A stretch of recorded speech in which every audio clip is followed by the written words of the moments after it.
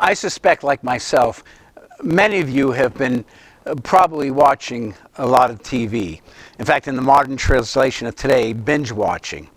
Now, because I'm old, I get a kick out of watching a lot of the old vintage, or you might call classic, TV shows of my era. Shows like Car 2054, Where Are You? Or Leave It to Beaver, Hogan's Heroes. One maybe some of you who are a bit younger probably remember, Happy Days. Happy Days was a pretty neat show. There was one particular character that most people liked. He was kind of the cool character of the show. His name was Fonzie. Now, you probably don't know it, but they actually modeled the character of Fonzie after me. Because when I was a teenager, I wore a leather jacket and a white T-shirt and blue jeans, and so it had to be after me. I mean, who else back in those days dressed like that? There's this one particular scene in one of the episodes of Happy Days that I love. It always comes to my mind. In fact, if you were to ask my wife whether I resemble Fonzie at all, she would probably point to this scene, and that's probably about it. The scene's about Fonzie, and he's with some of his underlings. Well, you know what? Let me just show you the clip. Why don't we take a look? But Fonzie, not join? I'm all packed. You told me it was the right thing to do. Look, I know what I told you to do, but when I told you to do that, I was...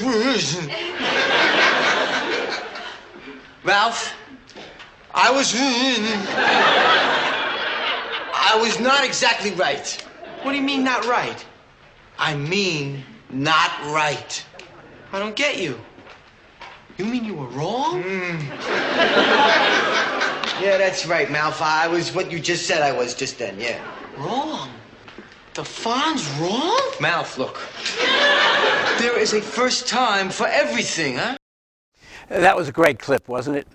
And I have to admit, when I was younger, I had a hard time saying I was wrong or not right. Let's just keep it like that. I'm much better now at that kind of thing.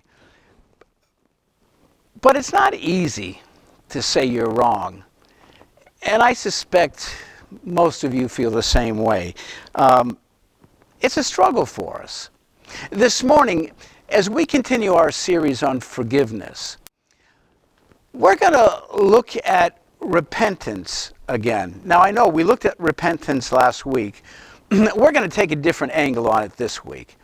Last week, we talked about repentance. In fact, I even shared with you that viewpoint that I was putting forth from Scripture that I believe is accurate from Luke 17 is a controversial one with some folks, because we said last week that repentance or forgiveness is dependent upon repentance, that you can't have forgiveness without repentance. There are those who believe you can, but the Scriptures don't really bear that out, that God requires repentance. This morning, I want to look at repentance not just as a requirement of forgiveness, but I want to look at repentance in regard to resistance. Because repentance is something we struggle with. It's something that we just have a built-in resistance to. You see it all the way in the back in the Scriptures. If you look at Paul's letters to the Corinthians, 1 Corinthians and 2 Corinthians, you really see it.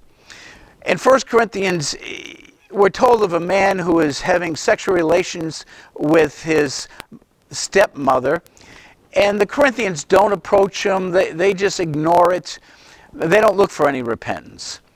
Then Paul, in 1 Corinthians, when he writes them, he really corrects them and tells them, in fact, chastises them, telling them that they need to deal with this person, that they need to, as Jesus said in Luke 17, go and rebuke him, which means to confront. Well, they do. In fact, they go and they rebuke him and they kick him out of the church.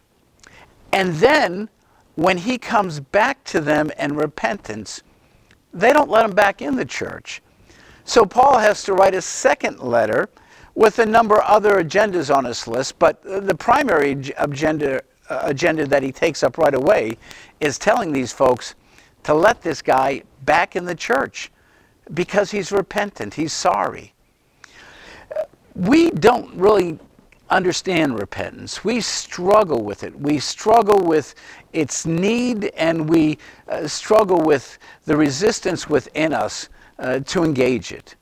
And so this morning, I want us to look at what is all the resistance about? Why do we resist repentance? And so I want to share with you 10, actually I think there are 11 reasons why I believe as people, as even believers in Christ, why we struggle with repentance. So number one on our list